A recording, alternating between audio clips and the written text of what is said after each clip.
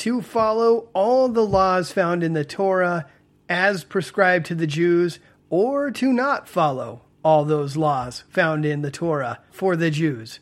Today on the podcast, we're going to be talking about the Messianic movement / Hebrew roots movement.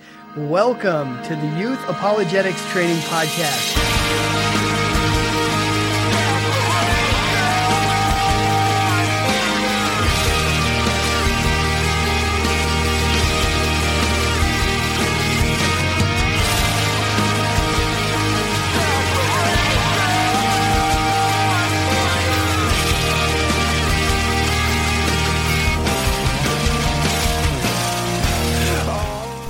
So I told you that a couple weeks ago, yes, I've been missing in action for a couple weeks, that I was going to go to an undisclosed location on a mission trip.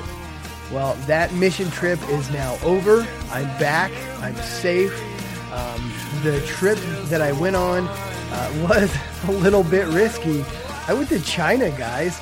I went to, started off in Hong Kong, and then I was part of a study Bible and pastoral materials, teaching materials, smuggling mission. Yeah, you heard me right. So yeah, some of you are going to be like, "Oh my goodness, you're dumb." And yeah, that was a little risky. On the other hand, I suppose it wasn't as risky as some people have said. Generally, as an American, if you do get busted, and I did get busted. I did get detained on one of my runs. One of the craziest experiences I've ever been part of. But as an American, you, at least at this point in history, enjoy somewhat of a special status. And you will not get detained indefinitely and sent to a labor camp or something like that. If you are a Chinese citizen and you get busted doing something like this, yeah, you're gone. You're going to disappear. And so I guess as an American, I'm going to enjoy that special status while I still have it and take part in what the underground church is doing in China. Friends, I do plan on publishing a short little podcast that just details what I've been through, and it won't be part of my regular weekly podcasting thing. I'll just throw that in there as an extra for those who would like to jump over and have a listen to that. It won't be as much of the worldview type topics that we've been getting into, but yet at the same time, in a roundabout way, it will be, because I would like to talk about, the culture that I experienced out there. Yes, some of the mishaps, which is not so much along the lines of this podcast, but also I encountered some worldviews, some new church movements out there. In fact, these new church movements that I encountered, I'm going to probably try and record a couple podcasts for my new family on the China side to download. It's kind of tricky. They have no access to Google. Google's banned in China. Gmail is banned in China. Facebook is banned in China. But somehow, some way, I'm getting tons of downloads from China. And that's not just the Hong Kong side. That is all over mainland communist China. I asked some of the missionaries out there about that, and they said, well, there's always ways through the Great Firewall. That's what they refer to it as, the Great Firewall of China. And so there are a couple movements out there that are actually stirring up a lot of problems for the church in China. Now, what I experienced when I was out there is that the church in China is very young and perhaps not as learned as your American believer. And I think that's because it's so hard to get your hands on good, first of all, a good Bible. And second of all, we have access to all these commentaries, millions of podcasts, going to church on a Sunday and having a pastor who has spent considerable amounts of time studying the scriptures and really knowing what they're talking about. Tons of study books. You can go to any Bible store and find a lot of junk, but amongst the junk, there's a lot of good Bible study aids. You can't get that in China. So the average believer there is very young in their faith, which is kind of tragic. There is a need, and I don't know how to fill that need. I don't know if God will use me in that way. I don't know. But what I do want to do is produce a couple podcasts addressing some of these alternative movements, and trust that God is somehow going to find a way to get those podcasts through that great firewall to the brethren in China. It's, wow. Guys, my heart's been changed. Really, that was a moving experience in so many different ways. I've experienced so many strange and wonderful things. It was quite the adventure. I can't wait to just sit down and spend about a half hour, 45 minutes for those who are interested in hearing it, and just go over some of the stuff we experienced. I mean, everything from getting busted on one run and being detained to making it through on another. Some of the crazy, almost spy versus spy. I felt like I was in a spy movie trying to get these things over, and the experiences we had. Believe it or not, something else that's kind of bizarre is that I literally was used to save a woman's life while I was out there. How did that even happen? But I just happened to be at the right place at the right time, and had I not been there, she would have died. Very strange. How did all that happen? I don't know. But my experiences on a 41-hour train ride, I am so glad I went through that. But having said that, I will never do that again. Yeah. Last time I said I'll never do something was earlier this year. I was in San Francisco with my wife. We went to Chinatown. And after experiencing Chinatown, I looked at my wife and said, I will never go to China.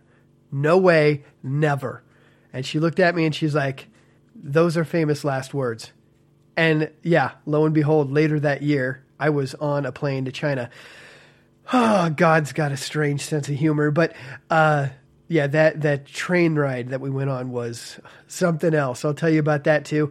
Yeah, I'm hoping to sit down and really record something to give you guys a taste of that. I have a couple ghetto recordings of what praise and worship sounds like in the underground church. Oh my goodness, guys. I can't even play them to people that I know without tearing up and becoming kind of a wreck. In fact, I'm kind of having that problem right now. What an experience, guys. Wow. What an experience. So I'll be looking forward to that. That'll be coming up the road. I do have 3 podcasts, counting this one, already recorded on common pitfalls of the Messianic movement. After that, I do have Jill Martin lined up to talk about Kabbalah. And I also have been going back and forth with Randall Price, the archaeologist Randall Price, to talk about biblical archaeology. I'm still hoping to get Shahram Hadian on. It's really difficult to get a hold of him. He's been on the road with conference, which always has an amazing lineup of people. And so it's been very difficult trying to get a hold of him and getting back and forth with him. But I'm hoping to get him on. And I've got some other exciting plans, too, for future podcasts that I'm kind of getting pumped about. But anyway, enough of that. Let's go ahead and jump in here and start talking about common pitfalls of the Messianic movement. Okay, like I mentioned in the introduction, many of you have written me over the last couple years asking me to talk about the Hebrew roots / Messianic movement. And I've been putting this off for quite some time, and now I believe it is the time to go ahead and do this. Who is what is the Hebrew roots movement, and what do they believe? There are so many beliefs that are part of this movement that are rock solid, and there are many things that you find amongst these crowds that, can be damaging to your walk with Christ. And so today, as we explore the beliefs of the Messianic movement, realize, first of all, that I am somewhat painting with a broad brush. These movements are so far and wide. They're so diverse. They're so different. I've been to so many of these different congregations and seen how they operate. It's really hard to lump them all into one category. So just realize that as I'm describing the different things that we're going to talk about, just realize that not all messianic movements are the same, okay? Many of them are completely and totally Christ-centered, grace-driven, and then you'll find others that really err on the side of legalism. So today, we're going to be discussing these movements, some of the common beliefs that you'll find amongst these crowds. And many of you, you're going to find that, oh, wow, I have been exposed to these guys in one place or another.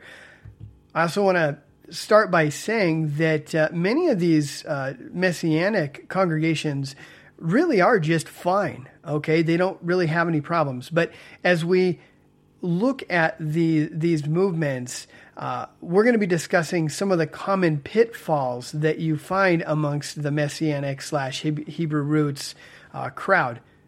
And also, as we progress through these podcasts, I'm just going to refer to them, for the most part, as the Messianic movement. But just know that I'm also talking about the Hebrew roots movement as well. They're pretty much one and the same. So, let's just jump right in. Let's look at some of these various beliefs. First of all, I guess the best way to sum this movement up is that there is a push to get back to the Jewish roots of the Christian faith.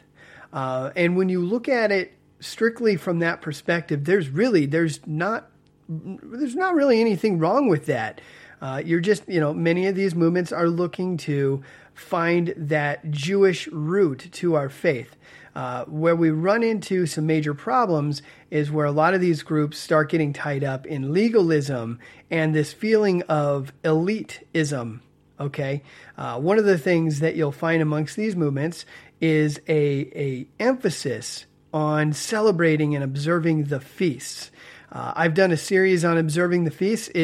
And friends, if you haven't observed the feasts, you really ought to check that out. Perhaps even checking that out within your own church. I know that within our church, the church that I attend, we observed the Passover last year. It was awesome. It's very educational to walk through the customs, the beliefs, not man's traditions that you'll find. There are so many traditions of man that you're going to find in these feasts, okay? But if you can get back to the biblical foundation of them, what's so fascinating, what's so amazing is how they point towards Christ. In every direction that you go as you're working through these various feasts, you're going to find that Jesus seems to be the focus of all of them. The spring feasts having to do with Christ's first coming, and the fall feasts having to do with his second coming. It's fascinating stuff. So for more information on that, check out my series on the feasts. That was back when I was doing podcasts that were about 15 minutes in length. But there's some really interesting material there where you're going to see that everything that happens during these feasts has some kind of Christ-centered focus. It's amazing. And I mean, isn't that what you find throughout the whole Old Testament? You find Jesus everywhere you look. It's as if God was planting seeds and having the message of the cross embedded everywhere you go throughout the Old Testament. The solution to our problem, which is sin. But one of the pitfalls that the Messianic movement often fall into is a not just an emphasis on observing the feasts, but rather that you must observe the feasts. And many of you know that I have a past in the hyper-charismatic church, and there is some overlap between the Messianic movement and the hyper-charismatic movement, okay? not all Messianic believers are hypercharismatic, and not all hypercharismatic believers are Messianic. But there seems to be kind of an overlap that you experience. In the church that I attended, there were the blowing of shofars a lot of times to start off the service. Okay, the shofar is that curved ram's horn that you find throughout the Old Testament and the New Testament. The priests would use them to announce so many different things. Calls to war, calls to come to the temple, various blasts of the shofar during the Feast of Trumpets. Really, they were used for so many different things in day-to-day life throughout the Bible. We had that within our church. There were some people that would wear a yarmulke to church. Are you guys familiar with that? That skull cap that you see a lot of Jews wearing. You would find that some people within our congregation would wear those. I can't remember if some people within our group wore the tzitzit. Those would be those little tassels that you see hanging down at the waistline of people's garments. I'm sure a lot of you have seen that. Jews walking around, they've got these strings that look like they're hanging down from the waistline, as if there was a shirt they're wearing underneath their clothing that had these strings sticking down. Those are the tzitzits. Also, many of you are familiar with the tallit. It's often referred to as a prayer shawl.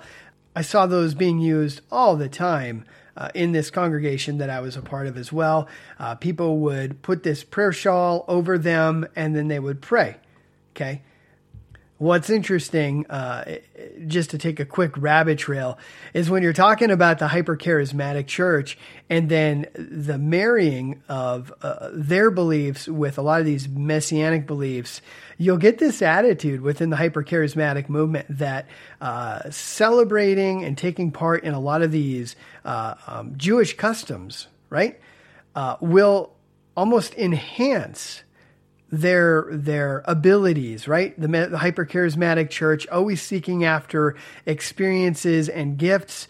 Well, if you find that somebody in a hypercharismatic church is praying under a prayer shawl, you'll start to get that feeling from them that suddenly their prayers mean more, they're more readily accessible to God. These types of things, when you're wearing a prayer shawl, you're more likely to get an answer from God when you've got that thing over you. Right? Or, for example, in the hypercharismatic church, if you blow the shofar within the church, the demons tremble and they flee because somehow they're confused and think that that's the final trumpet call and Christ is returning again. Okay? As if demons are really that stupid. You're standing there with your shofar and you blow it and they all go, oh, it's happening. It's happening. He's coming back. Yeah, right. But whatever the case, I've got this history of being a part of this type of movement. I have attended many different gatherings of Messianic believers, some of them not so bad, some of them embarrassingly bad and flat out heretical. And we'll be talking about some of that as we go here. So anyway, there is an emphasis on observing and celebrating the feasts. No problem there, as long as there is not this burden placed on believers that you must celebrate the feasts, okay? And we'll talk a little bit more about that as we go. Another common trait that you'll find amongst this movement is they will reject outright the celebration of any pagan holiday. Now, when I say pagan, I'm going to say it from their perspective. Pagan holidays from a Messianic perspective would include Easter, Christmas, Halloween. That's a no-brainer. That one, there's no doubt about it. That one is definitely, hands down, without debate, pagan. Some of these groups will reject the celebration of birthdays. Some of them will even go after holidays like Thanksgiving, obviously Valentine's Day, St. Patrick's Day, all the different goofy holidays that you'll find amongst the American calendar. Most of them will be labeled as pagan. Now, I've talked about Easter and Christmas in the past. I believe in that series on the feast. I can't remember, honestly. But Easter and Christmas do have some interesting origins. This is definitely a hot debate. I've heard people like, I believe Chris Pinto took a different perspective and actually showed that Easter and Christmas might not necessarily have the pagan origin that so many people claim, although he demonstrated both sides of the debate, and I thought he did it really well. But yeah, Easter and Christmas, I've heard everything from Easter finds its foundation amongst the Druids and how they would go to these caves every year at Easter time, and they would take these 3-month-old babies and cut open their belly and then dip Easter eggs in them. And then, dying Easter eggs, right? And then would have a massive orgy in the blood, okay? And that orgy then would produce next year's babies, next year's 3-month-old babies. I don't know how true that is. It sounds pretty extreme. Easter coming from the name Ishtar, this multi-breasted goddess that comes down into, I believe, the Euphrates and turns a chicken into an egg-laying rabbit. There's no doubt that there's so much that's involved with Easter that is pagan. No doubt. I mean, come on. Giant bunnies hopping around and all the eggs. Nothing to do with Christ at all whatsoever. Honestly, if I was in charge and if I had my way, I honestly would prefer that the church, rather than celebrating Easter, would celebrate first fruits and also the Passover. I mean, doesn't that make more sense? I mean, Christ was crucified on the Passover. He was resurrected on first fruits. That would make more sense. But again, I'm not advocating any kind of legalism here. I think it just makes more sense. But in our pagan Christian nation that we live in, it's so much more fun to get Easter eggs and Cadbury eggs and chocolate covered marshmallow bunnies. Yum. So yummy. Not good for you, but yummy. Whatever the case, that just makes more sense. Christmas, December 25th, you can go back and look at some of the ancient pagan mystery religions, and you'll find that Jupiter was supposedly born on December 25th. Osiris, Tammuz, who was Nimrod's son. Okay, turned out that Tammuz was deified in some way. So many of these different pagan mystery religions have December 25th as their god's birth. Okay, and there is some evidence to suggest that the Catholic Church either A, decided to compromise and started stating that Christ was born on December 25th to appease the masses, to try and bring together the pagans and the Christians so that everybody wasn't fighting, and perhaps hopefully to convert a bunch of the pagans to Catholicism. Boy, isn't that what we see nowadays with Catholicism making all these inroads, these ecumenical moves to try and pull together all the air quotes here, Christian-esque looking faiths that are out there, including Mormonism, which is nothing Christian about it. There is that particular view. Then there's another view that's out there that the church decided to declare that Christ was born on December 25th simply to stamp out, kind of like redeem these pagan holidays. All right. It's a big debate. There is a lot of evidence on both sides. It's kind of hard to say. What we can say is that the Bible doesn't say when Christ was born. We do know that, okay? We don't know when he was born. We can look at certain indicators from the text that seem to indicate that Christ was definitely not born on December 25th. Just going from memory here, I don't have any notes in front of me, but I know I've talked about this before. If you look at John the Baptist, okay, he was born, I think it was 6 months before Christ. He was conceived about 6 months before Christ was born or conceived. And just days before John the Baptist was conceived, John the Baptist's father, Zechariah, was serving in the temple, which his particular family line could only serve during a particular time of the year. So you're able to look at that time of the year and then add a few days and then count forward 6 months and then look at the time at which Christ would have been born. And most likely was actually probably around the time of the Feast of Tabernacles. So, I don't know, kind of interesting. Whatever the case, within these Messianic movements, there is a strong rejection of celebrating Easter and Christmas. And I actually strongly object to celebrating Halloween personally. Birthdays, I don't have a problem with that. Thanksgiving, yeah, let's eat. But they will strongly object to all pagan holidays. Some of these Messianic movements will actually consider it a sin to observe these holidays. Some of them are a little bit more graceful and merciful. So that's another thing. And many of these Messianic movements will point out that Catholic pagan influence connection with these holidays. Another thing that you're going to find common amongst these groups is an emphasis on worshiping and coming together for your church, for lack of a better way to say it, your fellowship with other believers.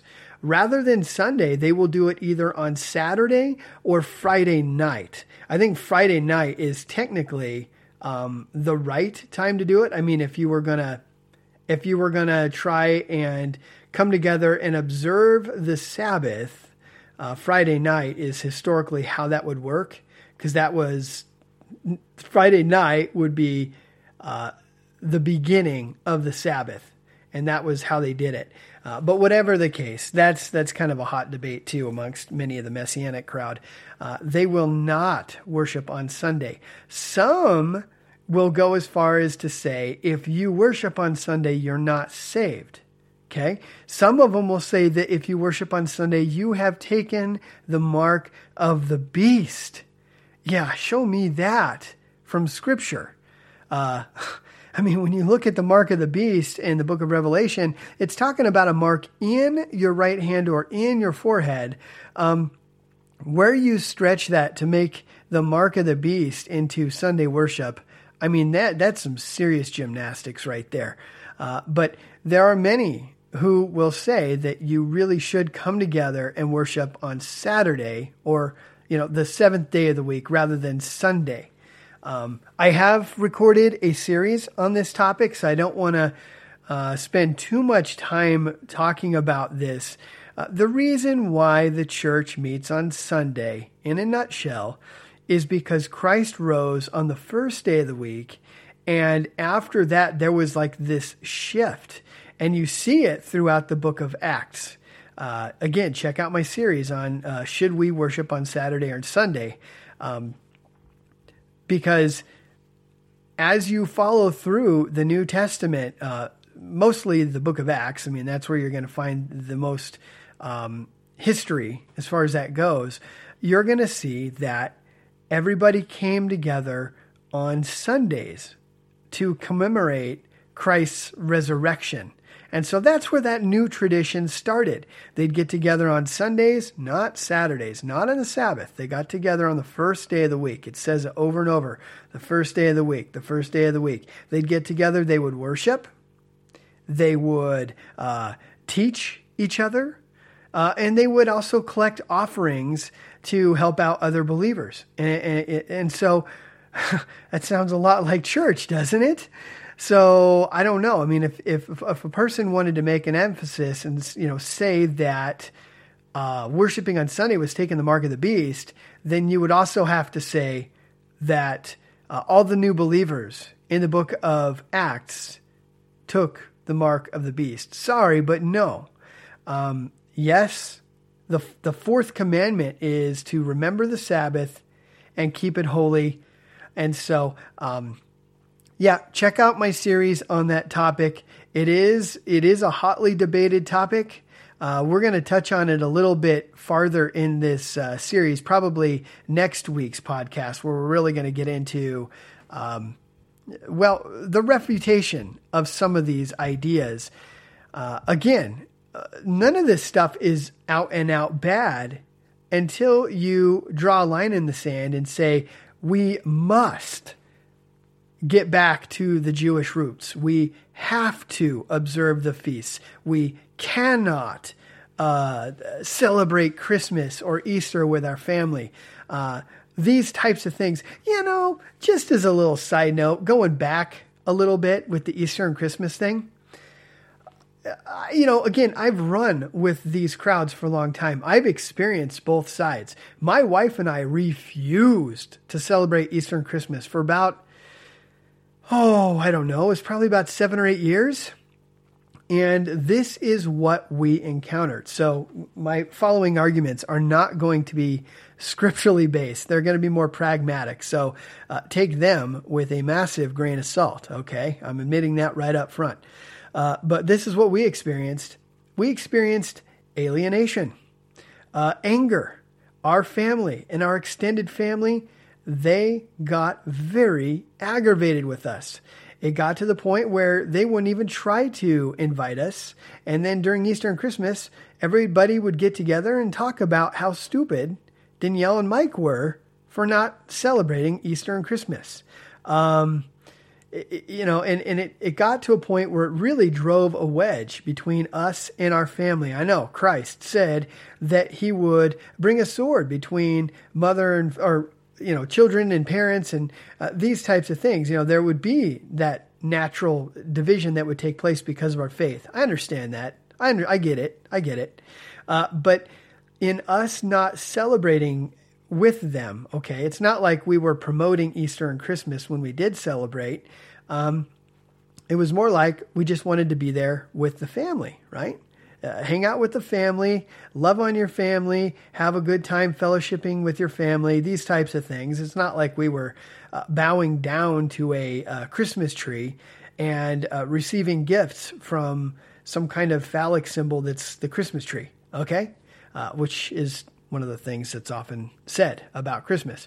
No, it actually drove a huge wedge. Now, there came a point at which my wife and I thought, we're seeing in the scriptures that really we should be convinced in our own minds one day isn't any more important than another day. It's not, we're under grace now. It's not like we're thumbing our nose at God when we go to our family's houses on these days and spend time with them. So we very reluctantly got on our knees and we asked for forgiveness from God and said, if we're going to try this. We're going to try this. And if we are offending you, please forgive us. We just don't know what to do anymore because it's causing so much family turmoil. This is what we experienced. We went to the family's house. People were shocked that we showed up. We were received with huge hugs. We were welcomed back into the family, if you will. People were so excited that we were showing up. There were a few snide remarks that were launched against us throughout the evening because people were still not sure where we were with things. But you know what happened? Because we were there, it was Christmas. That was the first time we tried this. Because of this, I had so many different conversations throughout that night to witness and to share Christ with so many different family members. Guys, that was the fruit of that. And now when we go and hang out with the family on Christmas and Easter, see, it's those 2 days a year where the rest of the unchurched nation at least acknowledges that there's some kind of Christ-centeredness going on, right? At least the Bible and Christian concepts are fresh on their mind during Easter and Christmas. And many of them are the type of Christians that only show up to church on Easter and Christmas. And that is that time where you use those already accepted cultural norms to springboard into the gospel. I'll tell you what, I mean, we've had more witnessing encounters on Easter and Christmas than any other days of the year when it comes to our family.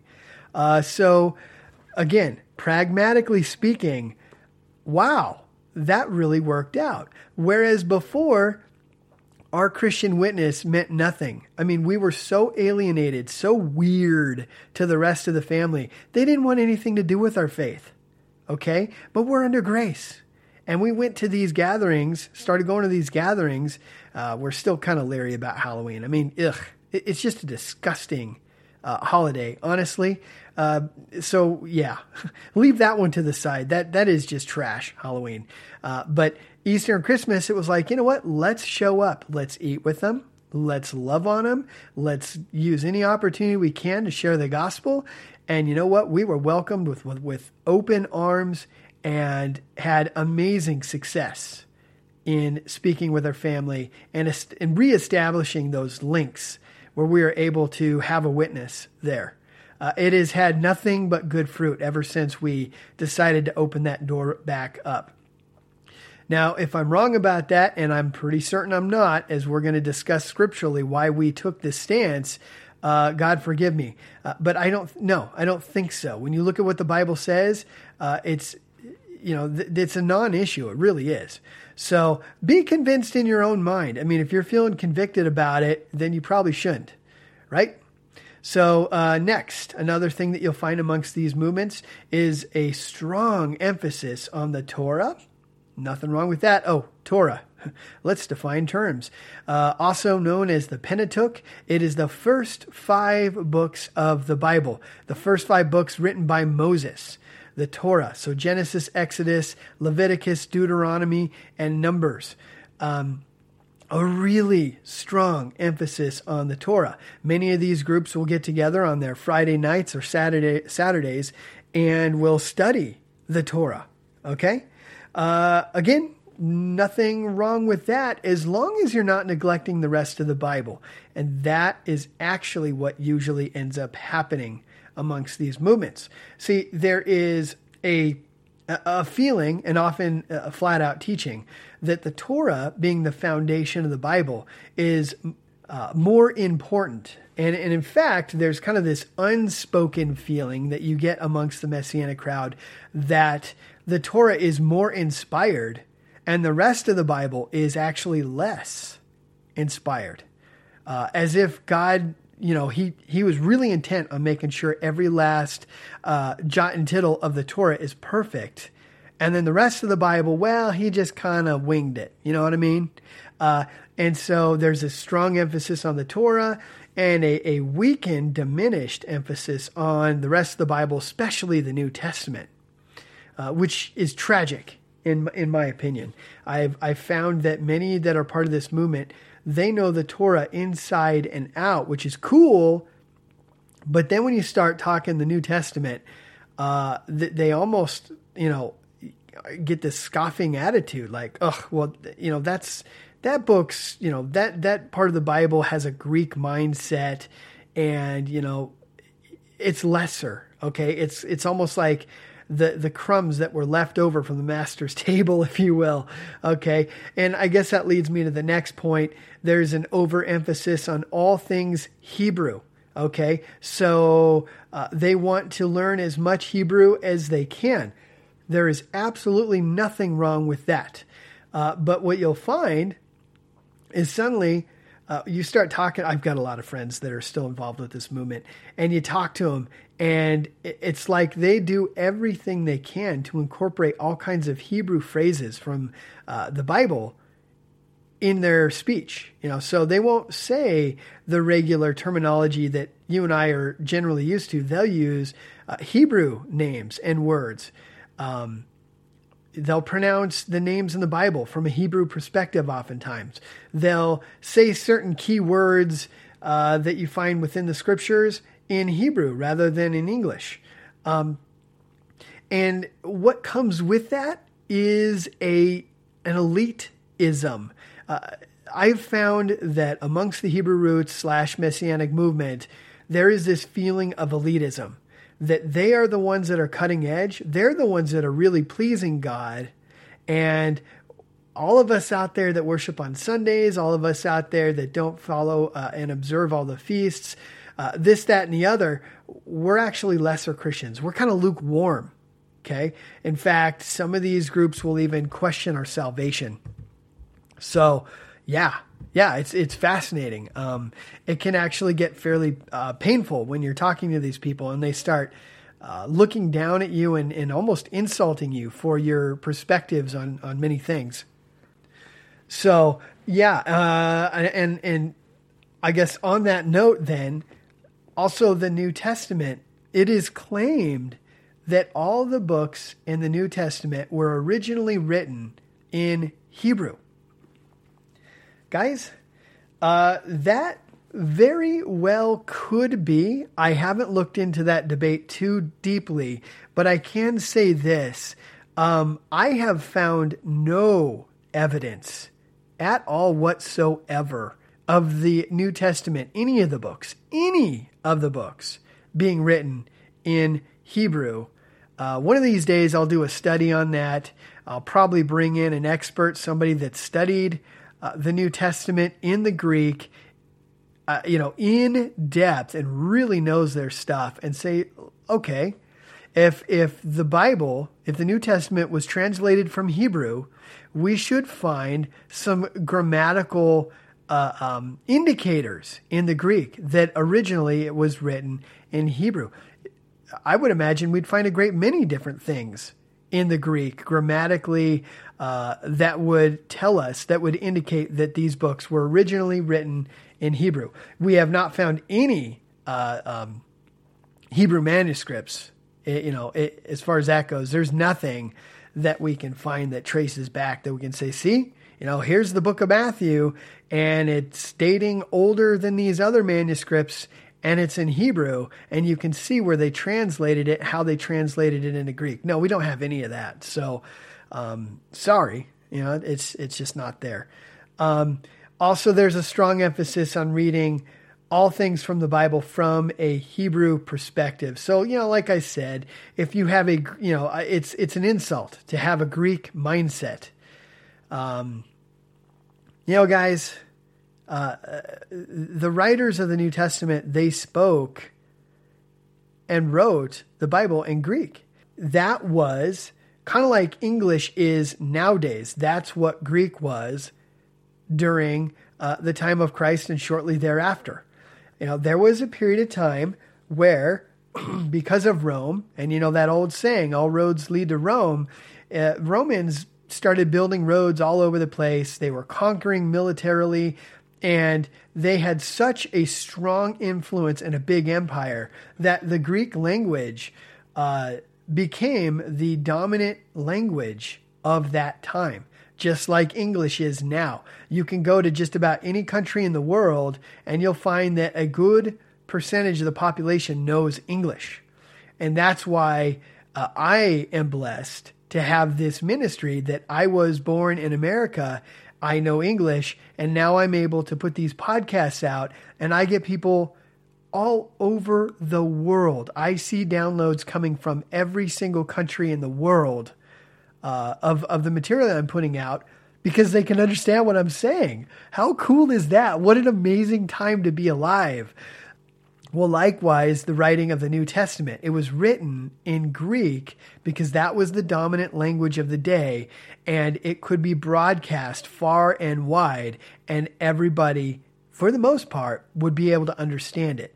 And it was rapidly translated into other languages because of that, because people in other areas were like, oh, well, I know Greek. I'll translate that into my native tongue, and then my people will be able to understand it even if they can't read Greek. And that's how God was able to spread Christianity like wildfire. I mean, there was no time in history that God could have done this better than right then during that Roman Empire, and the Greek language being the prominent language.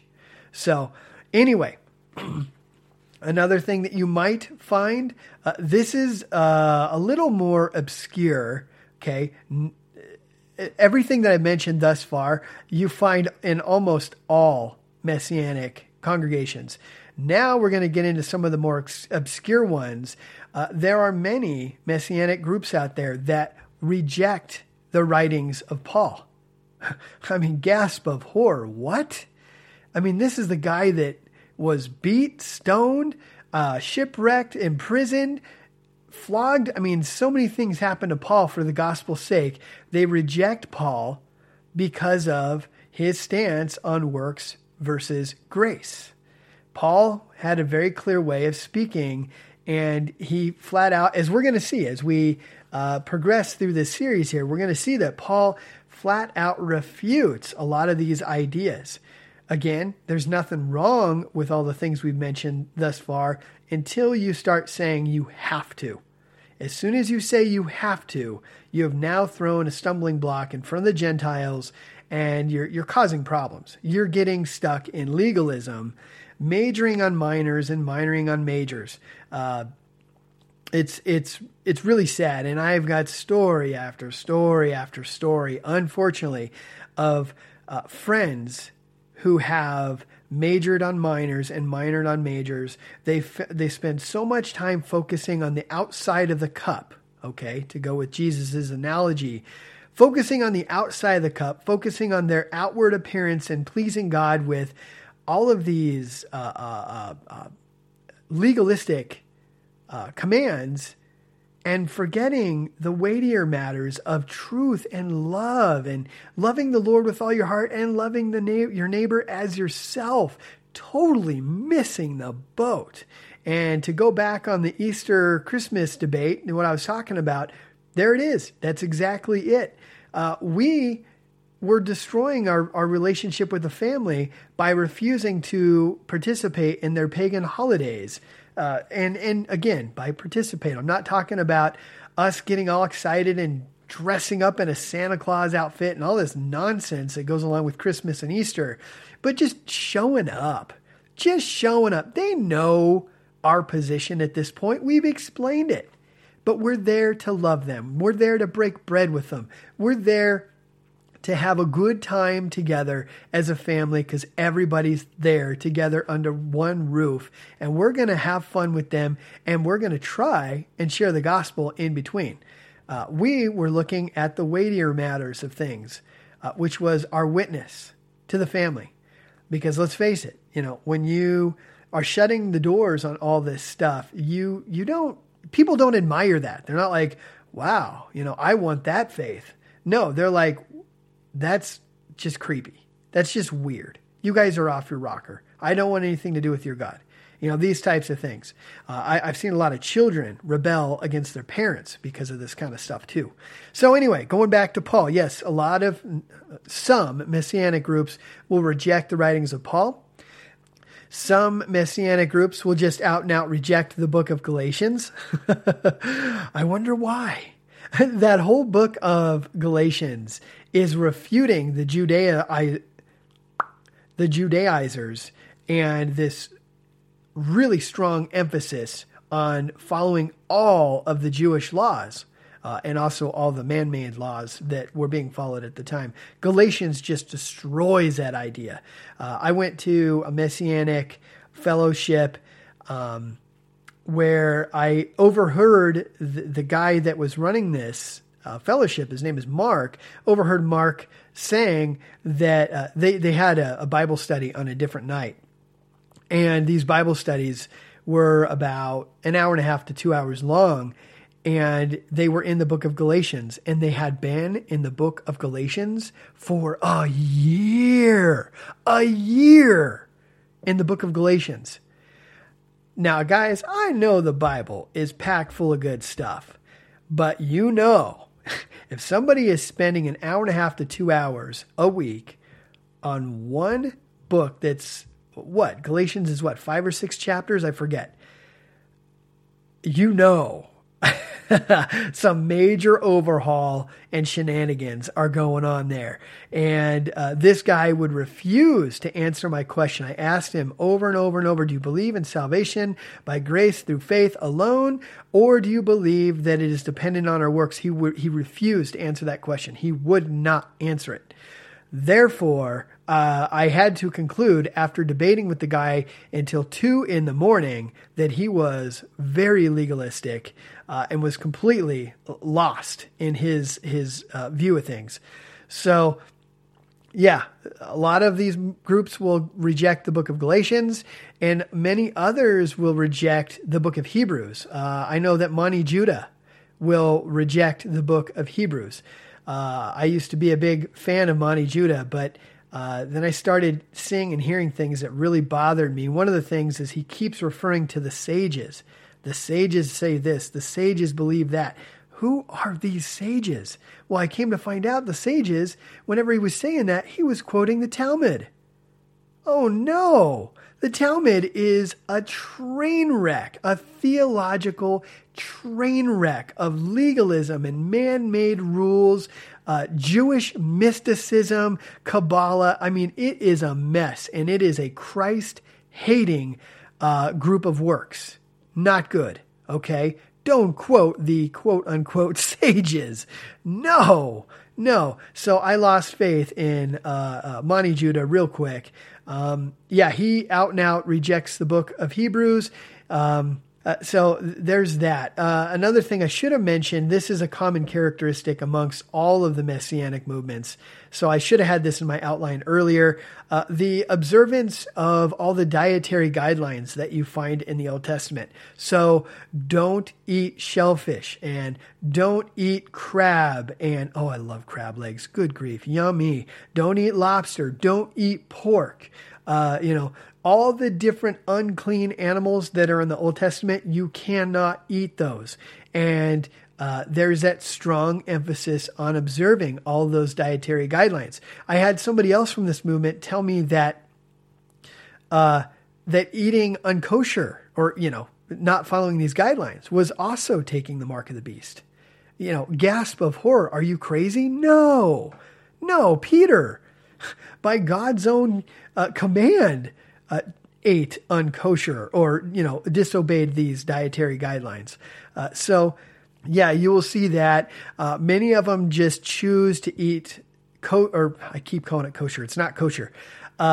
Choose to eat, observing all the dietary guidelines because they want to be pleasing to God. Fair enough. That's fine. I know that there's a lot of health reasons involved with that. I avoid pork personally because I know it's so bad for you. I also avoid lobster and crab because they're bottom feeders and it's so bad for you. And oh, so yummy. Bacon. I miss bacon. I lament and wail and gnash my teeth over bacon. But anyway, I avoid a lot of those foods just strictly because they're so bad for you. And that's all fine and dandy. That's cool. But once you make it you have to, now it becomes legalism, and you see a lot of that going on. So we're at the 45-minute point, which is exactly where I was expecting to be at this point. Next week, we're going to look at many scriptures that are going to refute a lot of these ideas. Should Gentile believers do everything they can to find the Jewish roots of the faith? It's one thing to know and understand and to perhaps even participate for education's sake, and just to kind of round off your relationship with the Lord. That's pretty awesome, if you ask me. It's a whole nother thing when it becomes, this is the only way to really please God. And those that don't do this, they're not really pleasing God. They're kind of lukewarm, and, we should part ways with those types of believers. Okay, now we've got issues. That's a problem.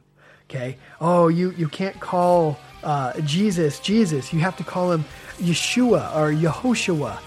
These types of things. Okay, so we're going to deal with that next week. So with that, friends, don't miss out. Next week will be fun too. I love you guys, and we'll see you next week.